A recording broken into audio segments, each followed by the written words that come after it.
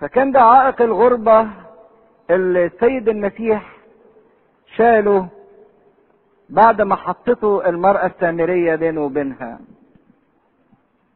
فعدد 10 يقول لها: أجاب يسوع وقال لها: لو كنت تعلمين عطية الله ومن هو الذي يقول لك أعطني لأشرب لطلبت أنت منه فأعطاك ماء حيا.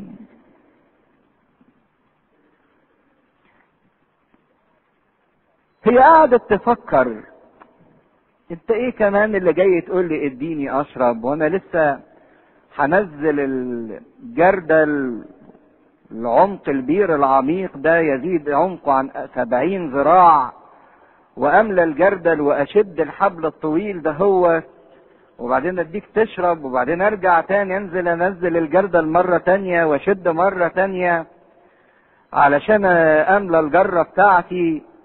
يعني هو انا ناقصاك؟ انت جاي تشغلني، جاي تتعبني، جاي تاخد مني؟ ده انا جاية الساعة 12 الظهر في عز الحر، وجاية للبير الشحيحة القليلة اللي معلهاش حد عشان محدش يتكلم معايا ومحدش يتعبني ومحدش يشغلني. لا انا اعرفك ولا انت تعرفني.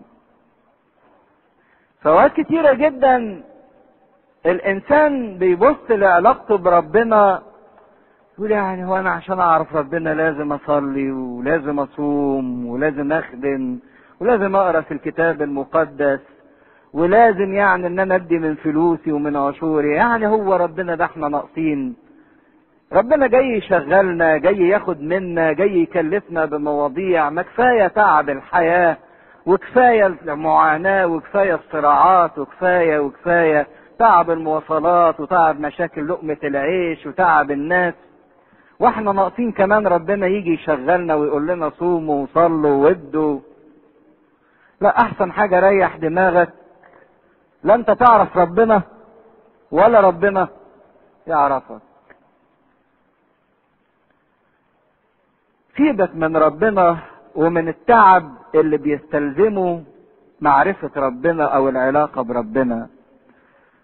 عشان كده تبص تلاقوا في ناس كتيرة ريحت نفسها من الموضوع ده.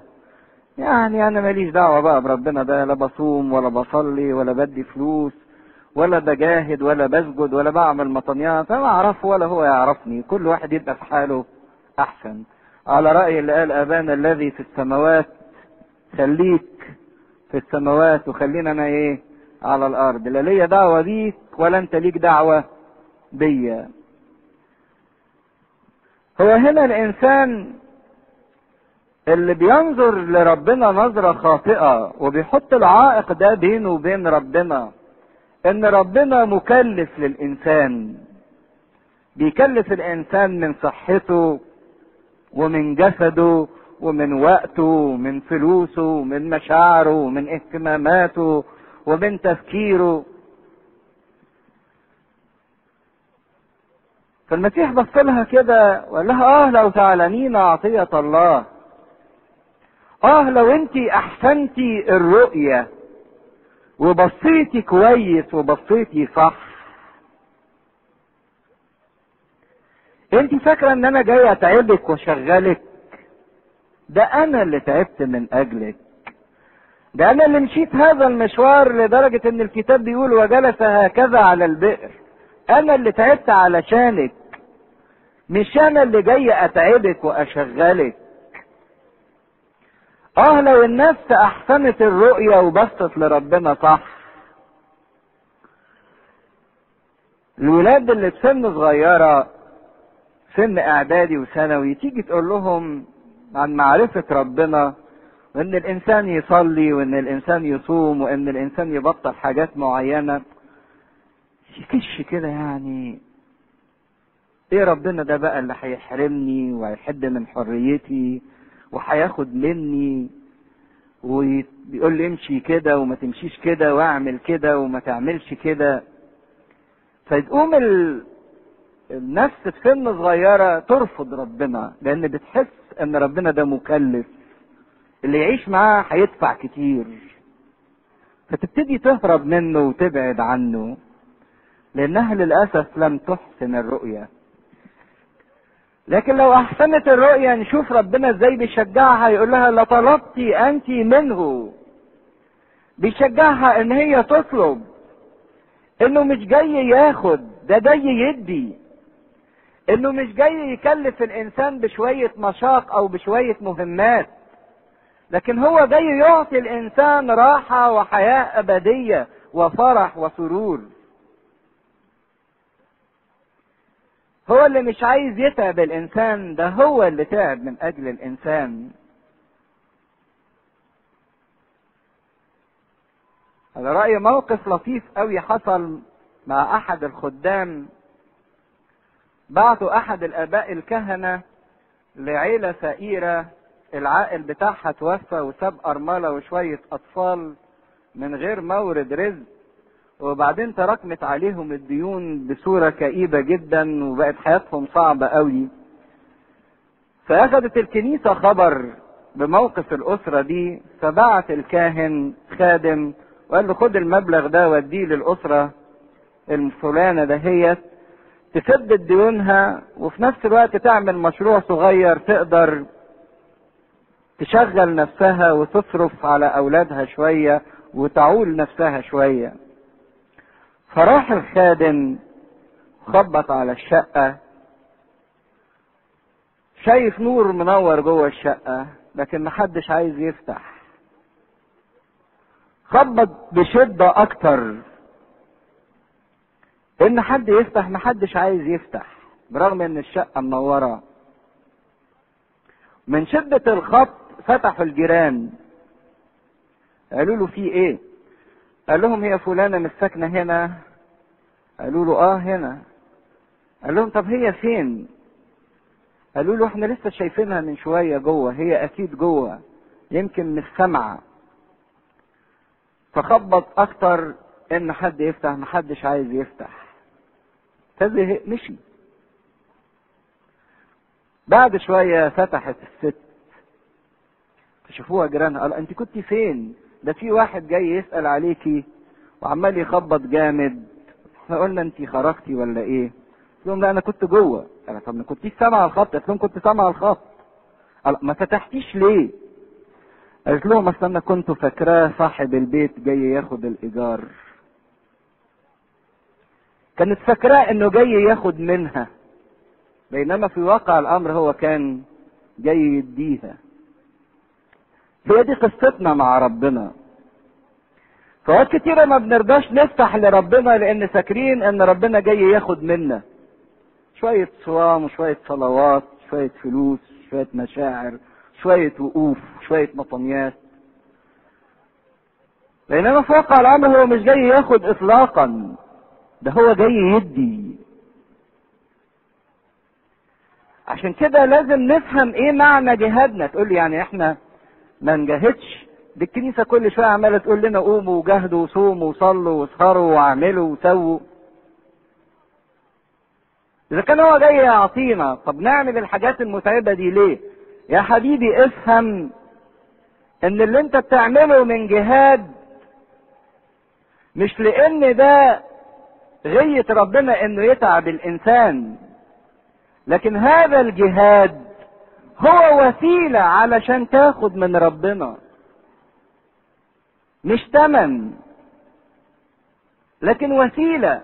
لما بنقول لك صلي مش عشان تدفع لربنا شوية صلوات، لكن لان الصلاة دي وسيلة ربنا يعطيك من خلالها. اذا الجهاد بتاعنا ما هو الا وسيلة للعطاء، للاخذ من ربنا، مش ان احنا بندي ربنا لكن احنا بناخد من ربنا.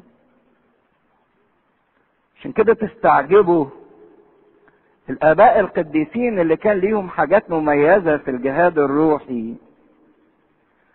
واحد زي القديس ارسانيوس معلم اولاد الملوك، نسمع عنه انه كان يقف يصلي والشمس في المغرب في ظهره، يفضل طول الليل يصلي لحد ما الشمس تشرق في وشه تاني يوم. الله، ده كان بيقول ايه وبيجيب كلام منين؟ ده احنا بنقف نصلي 5 دقايق بالعافية، ونفضل نشيل رجل ونحط رجل، ولو طولت الصلاة شوية يبتدي الانسان يشتت فكره ويهرب عشان مش عايز يحس انه بيدي. لكن ده كان بيصلي كل ده ازاي؟ تفتكروا ان ارسانيوس كان بيحس في صلاته ان بيدي ربنا؟ اطلاقا. ده ارسانيوس كان بيحب الصلاة لانه كان بيحس انه كل ما بيصلي كل ما ما بياخد اكتر، كل ما بيتملي، عشان كده يصلي اكتر عشان يتملي اكتر. قديس الانبا ابراهام نعرف عنه ان كان بيقرا الكتاب المقدس للجلدة للجلدة، عهد قديم وعهد جديد، مرة كل 40 يوم. واحنا يمكن عندنا 40 سنة وما قريناش الكتاب المقدس مرة واحدة حتى. الله، طب وده يعني كان بيعمل ايه؟ بيجيب قدرة منين؟ ده احنا بنقرا سطرين وبنصدع وما بنفهمش حاجة وبنقفل الكتاب المقدس. تفتكروا الانبا ابراهام كان بيحس انه بيعطي لما بيقرا الكتاب المقدس؟ اطلاقا. ده كان بيحس انه بياخد، عشان كده كان يقرا اكتر عشان ياخد اكتر من ربنا ويتملي وعود اكتر. بولس الرسول اللي قضى حياته في رحلات وفي خدمة وجولات تبشيرية، ويتضرب بالعصاية وبيترجم وتنكسر بيه السفينة ويرموه وينزلوه من على السور في زنبيل، ويتعرض لأخطار من اللصوص وأخطار من اليهود بأصوام وصلوات كتيرة وبأخطار وبأتعاب. تفتكروا بولس الرسول اللي عاش طول حياته يخدم كان بيحس انه بيدي في الخدمة؟ ده لو كان بيحس بانه بيدي في الخدمة كان من اول علقة كان بطل، قال لك لا بلاش ربنا ده ولا انادي باسمه ولا يعني. لكن في واقع الامر هو حاسس ان كل ما بيخدم كل ما بياخد. بيخدم مش بانه بيدي ربنا، لكن هو اللي بياخد من ربنا. عشان كده فرق كبير قوي بين نفس ملتهبة في الجهاد الروحي بتصوم وبتصلي وبتعطي برغبة وبحرارة وباشتياق وبتقدم كل هذا الجهاد لانها محسنة الرؤية، هي في واقع الامر مش حاسة انها بتدي لكن هي بتاخد. وبين نفس تانية اهو يعني بيقول له كلمتين بالعافية وبيقرا له كلمتين بالعافية وبيصوم له يومين بالعافية، بس ده حاسس انه بيدي، بيطلع من جواه، بيضحي، عشان كده صعب. لو جينا دلوقتي وقلنا كل واحد قاعد هات من جيبك 10 جنيه، كل الناس تسأل ليه وعشان ايه؟ محدش يحب انه يدي، لكن بالعكس ايا كان وجينا ادينا كل واحد 10 جنيه ياخدها ويسكت، ما يقولش ليه بتاعت ايه. انسان بطبعه ما بيحبش انه يدي، لانه ما بيحبش انه يخرج منه حاجة. عشان كده ده بيبقى عائق كبير جدا في علاقتنا بالله، احساسنا بان احنا بندي ربنا. الاحساس ده خاطئ، انت ما بتديش ربنا، انت بتاخد من ربنا. الوقت اللي بتيجي فيه الكنيسة انت ما بتدهوش لربنا، لكن في واقع الامر انت بتاخد حاجات كتيرة جدا من ربنا في الوقت اللي بتقعده في الكنيسة. فكان عائق الاخذ او التعب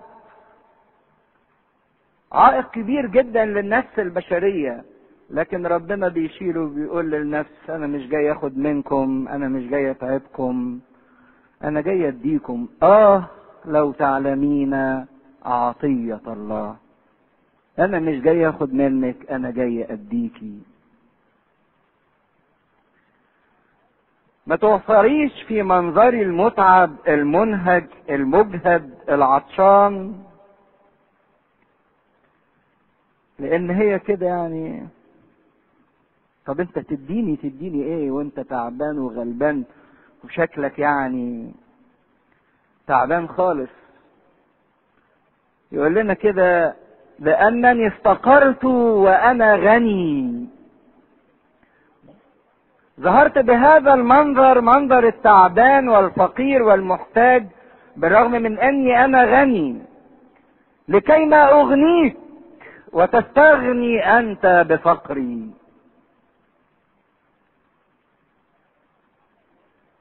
من اجلنا افتقر وهو غني، لكي ما نستغني نحن بفقره. عشان كده ما توفريش في منظر بشريتي وفي منظر الضعف اللي قدامك. لطلبت انت منه فاعطاك ماء حيا. عطية.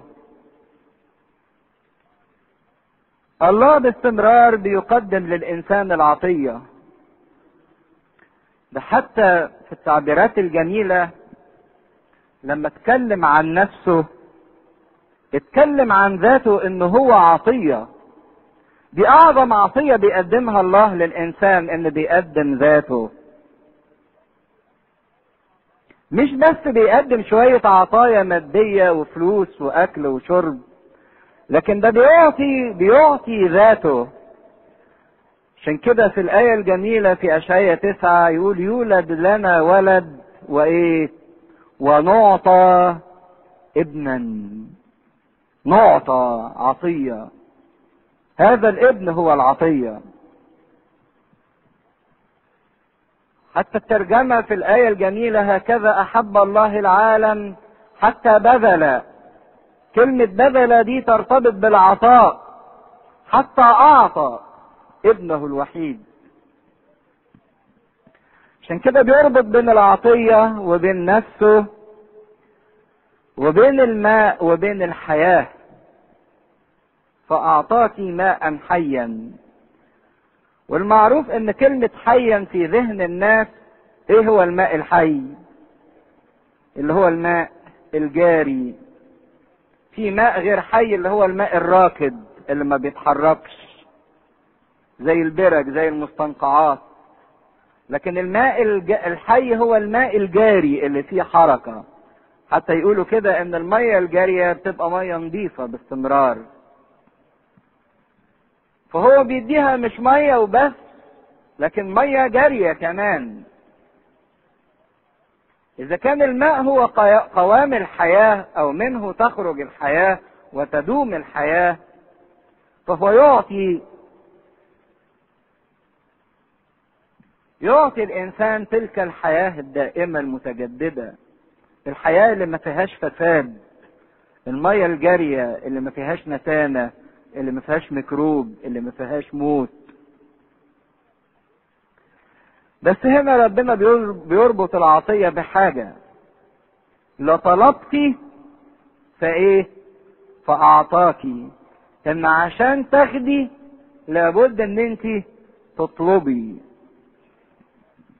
لطلبتي فاعطاكي، اطلبوا تأخذوا فيكون فرحكم كاملا. وهنا ما زلنا بنشوف ان الله بيتكلم، السيد المسيح بيتكلم باستمرار عن الماء كعنصر اساسي للتغيير. فعرس قانا الجليل بيحول المية الى خمر. في حديثه مع نيقوديموس بيتكلم عن الولادة من الماء والروح. في موقف بتاع يوحنا وهو بيعمد بالمية، فهنا بيقدم نفسه ايضا في انجيل التجديد، ان التجديد والتغيير بان الانسان يحصل على ذلك الماء الحي. لما في القديم رنم في المزمور وقال عطشت نفسي اليك يا الله الحي. نفسي عطشانة ظمآنة جدا. فالله يعطي النفس العطشانة اللي بتطلب انها ترتوي.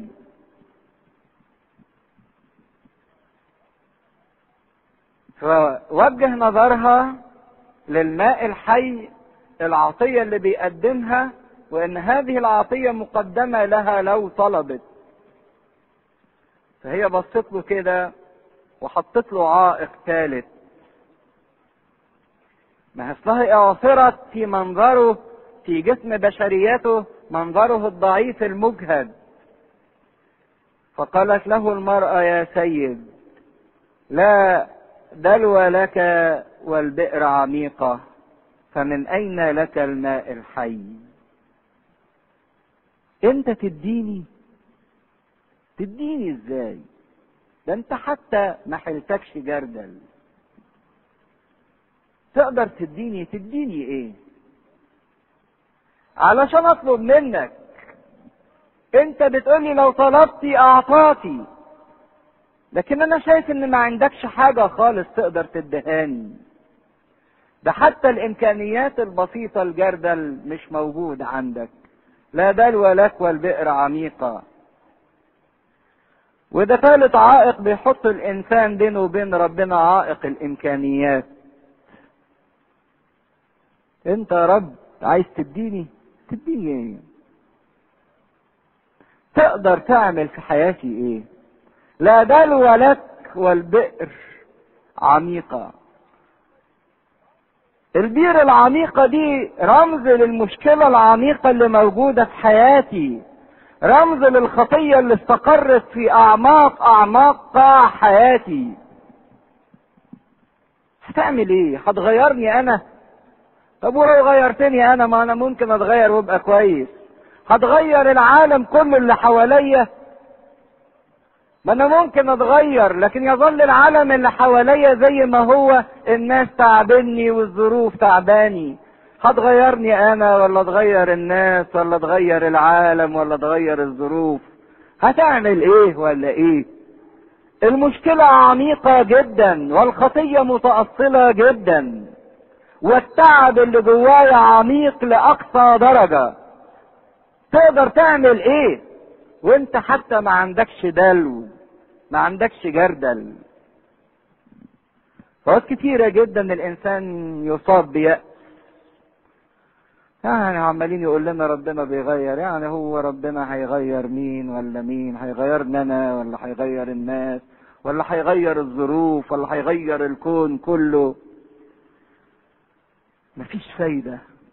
لما بيحس الانسان ان مشاكله وخطاياه وتعبه مستقر في اعماق عميقة جدا، وياما حاولنا وياما جربنا وياما صلينا وياما طلبنا، لكن يبدو كده ان الموضوع صعب جدا وان مفيش امكانية للتغيير.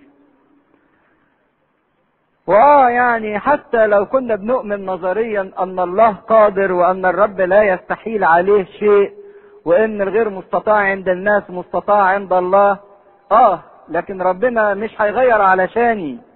يغير علشان ماري مرقس، علشان ماري جرجس، عشان العذراء مريم، يغير علشان حد بيستحق، يغير عشان يشوع ابن نون يوقف الشمس والقمر، لكن هيغير علشان انا اطلع ايه؟ عندما يستصعب الانسان الامكانيات ويستصعب ايضا عدم استحقاقه لامكانيات الله. لكن الجميل اللي بنلاحظه في تلك المرأة السامرية انها ابتدت تخش في الحوار مع المسيح. المسيح عمال يجرجر رجليها بعد ما كانت رافضة انها تتكلم نهائي، ابتدت تنفتح معاه وتقبل الحوار. حقيقة انها كان لازم تتكلم مع المسيح وتكمل في الحوار، لان العرض كان سخي جدا غاية السخاء، لكن في نفس الوقت بالنسبة لها كان غير معقول البتة. ما كانش متصور هذا العرض السخي. هو ده باستمرار موقف الله منا واحنا موقفنا تجاه الله. دايما عطية الله عطية سخية جدا جدا جدا، لكن باستمرار موقفنا احنا كخطاة موقف اللي ما بيصدقش. يعني هو معقول ربنا هيغير الكون علشاني؟ موقف الخاطئ اللي باستمرار مش قادر يصدق سخاء عطية الله. الله يريد ان يعطي بسخاء، ولكن موقف الانسان ما بيصدقش. مش ممكن اخد ومش هاخد. لكن لان عرض السيد المسيح كان سخي جدا بالنسبة لها وعايز يعطيها ذلك الماء، قالت له يا سيد لا دلو لك والبئر عميقة. وهنا بنلاحظ ان الصورة ابتدت تتغير شوية. صورة المسيح بالنسبة لها في الاول انت يهودي، انت يهودي بشخصة كده يعني. دلوقتي ابتدت الكلمة تتغير شوية، يا سيد. وهكذا ينجح السيد المسيح في انه يوضح صورته الحقيقية بالنسبة ليها، مش انه يغير صورته قدامها، هو صورته ما بتتغيرش، لكن نجح في انه يوريها صورته على حقيقتها، انه مش مجرد انت، لكن خلاها تنطق يا سيد. عشان كده ابتدت صورته تبان، وان هي تميزها باكثر ويبان على حقيقته اكثر بالنسبة لها. اذا كانت الخطية استقرت الى عمق قاع البئر، واذا كانت المشكلة والتعب في حياتنا وصل الى عمق قاع البئر، ويحس الانسان هيهات ان الانسان يصل اليها وان حد يقدر يخرجها، فهناك في خيط رفيع جدا من الامل في كلمة يا سيد. كلمة يا سيد يعني ايه؟ بتعترف له بالسيادة. يا سيد، يا سيد يعني انت تسود. ابتدت تعترف له بان هو صار صاحب سيادة. لما يبتدي الانسان يدي لربنا سيادة في حياته، حتى ولو خيط بسيط جدا، نشوف ان تلك السيادة تستطيع ان تجيب كل الحاجات اللي استقرت في قاع البئر. من اين لك الماء الحي؟ هي في تأرجح بتعترف له بالسيادة، لكن في نفس الوقت طب منين هتجيب الماء الحي ده هوت وانت ما عندكش امكانيات؟ لكن يكتشف الانسان ان عند ربنا حلول تفوق التصورات وتفوق الامكانيات. يعطي اكثر مما نسأل او نطلب او نفتكر. نفتكر يعني ايه؟ يعني شوف ممكن فكرك يوصلك لحد فين.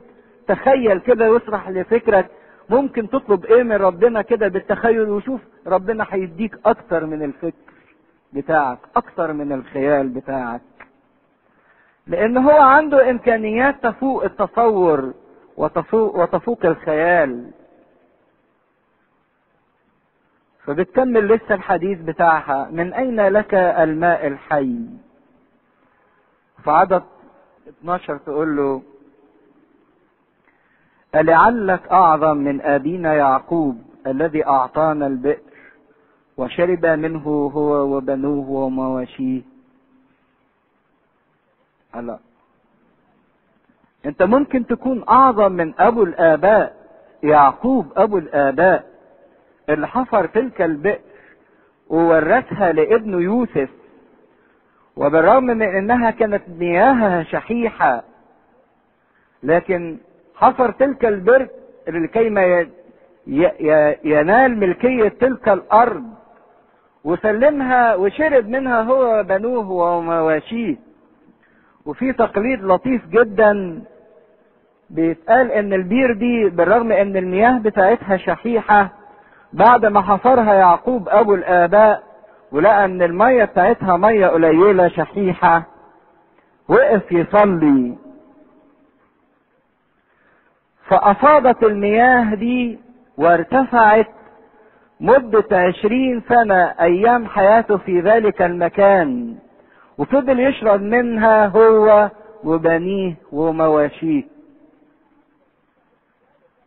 وكأنها عايزة تستعيد ذلك الماضي، تقدر من المياه الشحيحة اللي موجودة حاليا تعمل اللي عمله أبونا يعقوب، أنت أعظم منه، تقدر تفيد من تلك البئر الشحيحة مياه؟ تقدر تعمل العمل اللي عمله يعقوب؟ كأنها بتعود عودة إلى الماضي عشان تتحصن بيه.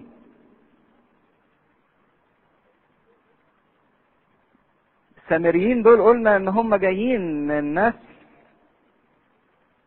10 أسباط اللي كان منهم 6 إفرايم ومنسى أولاد يوسف أولاد يعقوب، لكن اختلطوا بالشعوب الوثنية ال5 اللي جابها شلمنصر ملك آشور وحطهم في وسط الشعب وفي وسط مملكة إسرائيل الشمالية.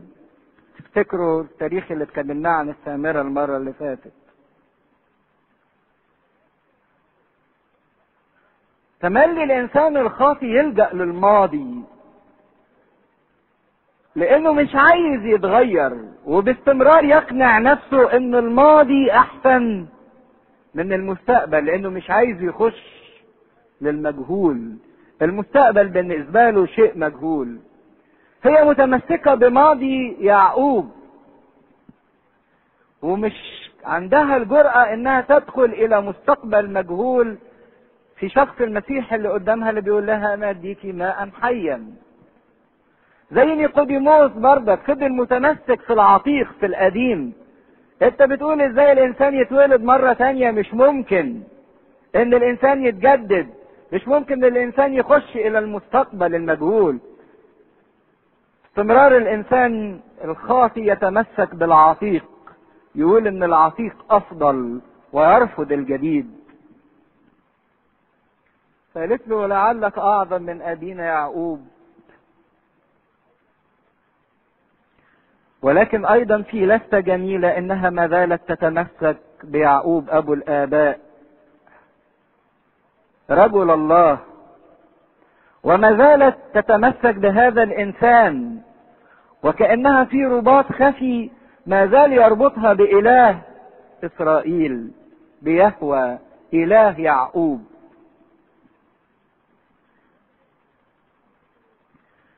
لكن الإنسان في حياته عايز الإمكانيات المادية قدامه، مفيش دلو والبئر عميقة، هتتحل ازاي؟ زي توما في اليومين دول يقول لما كنتش احط ايدي في اثر المسامير وايدي في اثر الطعنة، عايز المحسوس الملموس قدامي عشان يبقى ضامن ليا من هذا المستقبل المجهول من مغامرة الالتصاق بالله. ألعلك اعظم من ابينا يعقوب؟ الله اعظم من يعقوب. حديث تاني هنشوفه بين اليهود والمسيح، اليهود يقولوا له ألعلك اعظم من ابراهيم؟ يقول لهم اعظم من ابراهيم، وقبل ابراهيم انا كائن. مرة ثالثة يقول لهم، بيتكلم عن يونان، يقول لهم هو ذا اعظم من يونان ها هنا. اعظم كمان من مين؟ من يونان. في مرة رابعة يكلمهم عن ملكة سبأ اللي جت تنظر لحكمة سليمان، ويقول لهم هو ذا اعظم من سليمان ها هنا. شغال على بتوع اليهود وعلى بتوع السامريين. ويقول لهم لما بيلوموه ازاي بتكسر السبت، يقول لهم ان ابن الانسان هو رب الايه؟ السبت، اعظم من السبت. ويتكلم عن الهيكل ويتكلم عن نفسه ان هو ايضا اعظم من الهيكل. حاجات الرموز دي كانت اعظم شيء عند اليهود. يعني الهيكل دلوقتي منتهى امنية شعب اسرائيل ان الهيكل يتبني، وكل سعيهم دلوقتي في انهم يبنوا الهيكل. فهو قال لهم انا اعظم من كل الحاجات دي، اعظم من ابراهيم واعظم من يعقوب ومن سليمان ومن يونان ومن الهيكل ومن السبت، اعظم من كل الاشياء دهية. فأجاب يسوع وقال لها كل من يشرب من هذا الماء يعطش أيضا، ولكن من يشرب من الماء الذي أعطيه أنا فلن يعطش إلى الأبد، بل الماء الذي أعطيه يصير فيه ينبوع ماء ينبع إلى حياة أبدية. لو قدرنا نشوف إمكانيات المسيح، مش بس يعطي أكثر مما نسأل أو نطلب أو نفتكر. أنت اللي بتقول مش هيديني وأنا مش مستحق ومش هيغير علشاني. يقولك مش بس أديكي مية تشربي منها وما تعطشيش، ده أنت نفسك تتحولي إلى ينبوع ماء حياة أبدية. مش بس انك تشربي، ده انت كمان تروي غيرك، تتحولي الى ينبوع يروي الاخرين. بتتكلموا عن عدم امكانيات، لا ده في امكانيات لا تتخيلوها. بس في فرق بين من يشرب من هذا الماء، في فرق بين هذا الماء وبين الماء الذي اعطيه انا. من هذا الماء يعطش ايضا، اللي بيشرب يرجع يعطش مرة تانية، ويمكن عطش ويزيد اكتر. لكن الذي اعطيه انا فلن يعطش الى الابد. من هذا الماء الجسد هو اللي بيشرب منه، لكن الماء الذي انا اعطيه الروح هي اللي بتشرب منه.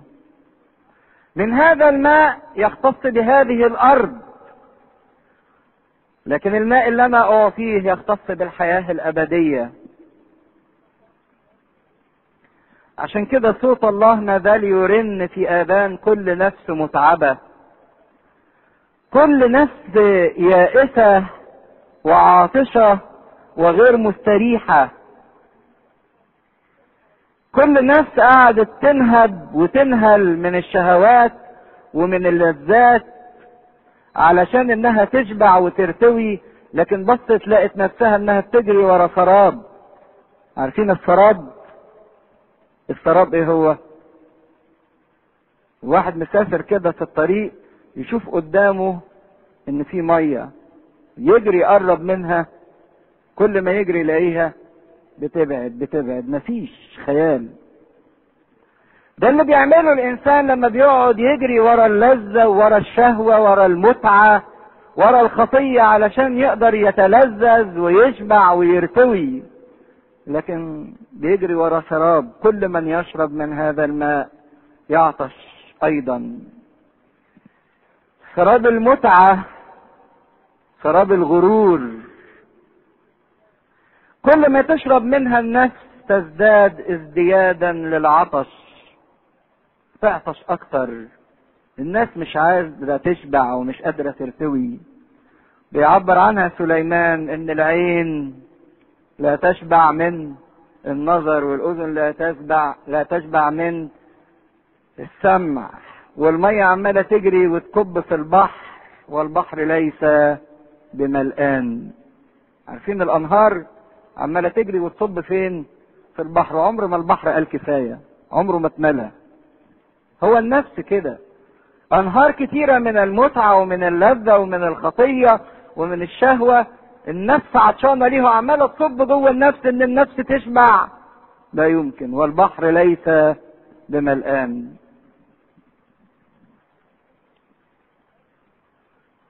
وللأسف عمال يسفك في حياته وبيضيع نضارته وبيضيع حياته وبيضيع شبابه، وبتستنزف إرادته في جري وراء سراب المتعة وسراب اللذة عشان يحس في يوم من الأيام إنه ارتوى وإنه شبع، لكن في الآخر يحس إن حياته كلها ضاعت وانتهت ولسه لسانه ناشف، ما قدرش لا يشبع ولا يرتوي. هي دي الكلمة يعطش أيضا. مع طبيب نفساني غير مسيحي، لكن بيتكلم على سيكولوجية النفس بصفة عامة، يقول لك ان الناس بتجري ورا المتعة ورا اللذة وعايزة تنهل منها بكمية كبيرة جدا. بيدي مثل احد الاطباء كان بيفتخر انه ما بينامش الا 24 ساعة شغال، وبيدخل ويدخل ايراد، ويدخل. كان متمتع بصحة جامدة جدا. فجأة في سن 40 وهو ما عندوش اي مرض مات، وهو بيدخل كتير. فبيقول كلمة لطيفة قوي، ان كل المجهود اللي بنبذله دلوقتي فوق الطاقة وفوق الزيادة، وبنبقى مبسوطين ان احنا بندخل كتير، ده هتصرف قدامه من حياتك ومن صحتك ومن وقتك ومن سعادتك اضعاف اضعاف مضاعفة. يعني اللي شغال 24 ساعة عشان يجمع وعشان يتلذذ، اعرف ان ال 24 ساعة دي بتخصم 48 ساعة من حياتك مقدما، بتخصم منها.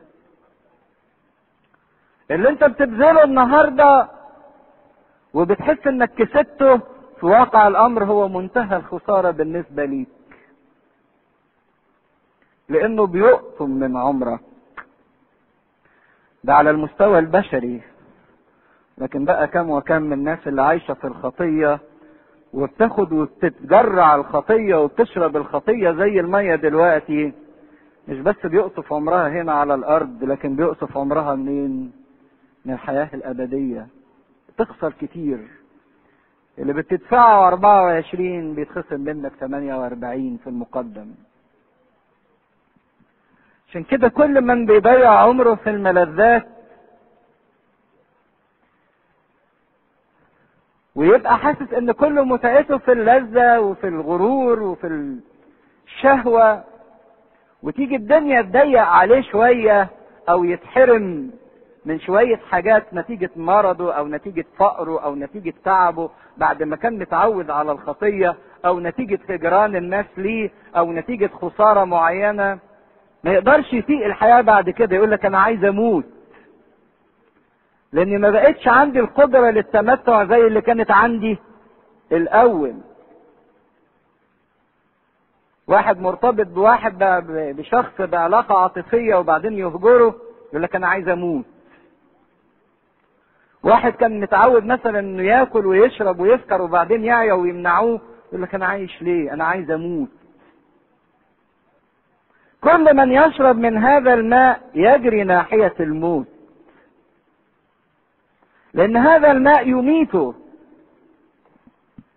لكن الماء اللي يعطيه السيد المسيح لن يعطش الى الابد، لان السيد المسيح هو الوحيد اللي بيديله حياة جديدة كل يوم. حياة جديدة كل يوم، ماء حي. عشان كده نقرأ باستمرار سواء في العهد القديم او في العهد الجديد سورة المسيح الجميلة. في سفر الرؤيا يقول كده: لأن الخروف يقتادهم إلى ينابيع الماء الحي، لا يجوعون ولا يعطشون ولا يضربهم حر. نفس المنظر نلاقيه في أشعية 49. النفس اللي تبعت ربنا لا يجوعون ولا يعطشون. في أشعية 12 يقول لهم: تستقون مياها بفرح من ينابيع الخلاص. تستقون مياها بفرح. في أشعية 44 و55 يقول: هلم أيها العطاش تعالوا اشربوا، أنا أعطي العطشان من ماء الحياة. الإعلان اللي بيعلنه المسيح عنه في سفر الرؤيا: أنا أعطي العطشان من ماء الحياة، من يعطش فليقبل إلي. فبيقدم نفسه هنا كمياه تعطي حياة دائمة لكل فرد، لكل اللي بيطلب منه. هو ده قانون الارتواء والامتلاء بتاع المسيح، ان في هذا الزمن الحاضر الانسان يرتوي ثم يفيض ايضا للحياة الابدية للزمن القادم. فبصت له كده المرأة في عدد 15 وكأنها استوعبت الدرس كويس. قالت له المرأة: يا سيد، اعطني هذا الماء لكي لا اعطش ولا اتي الى هنا لاستقي.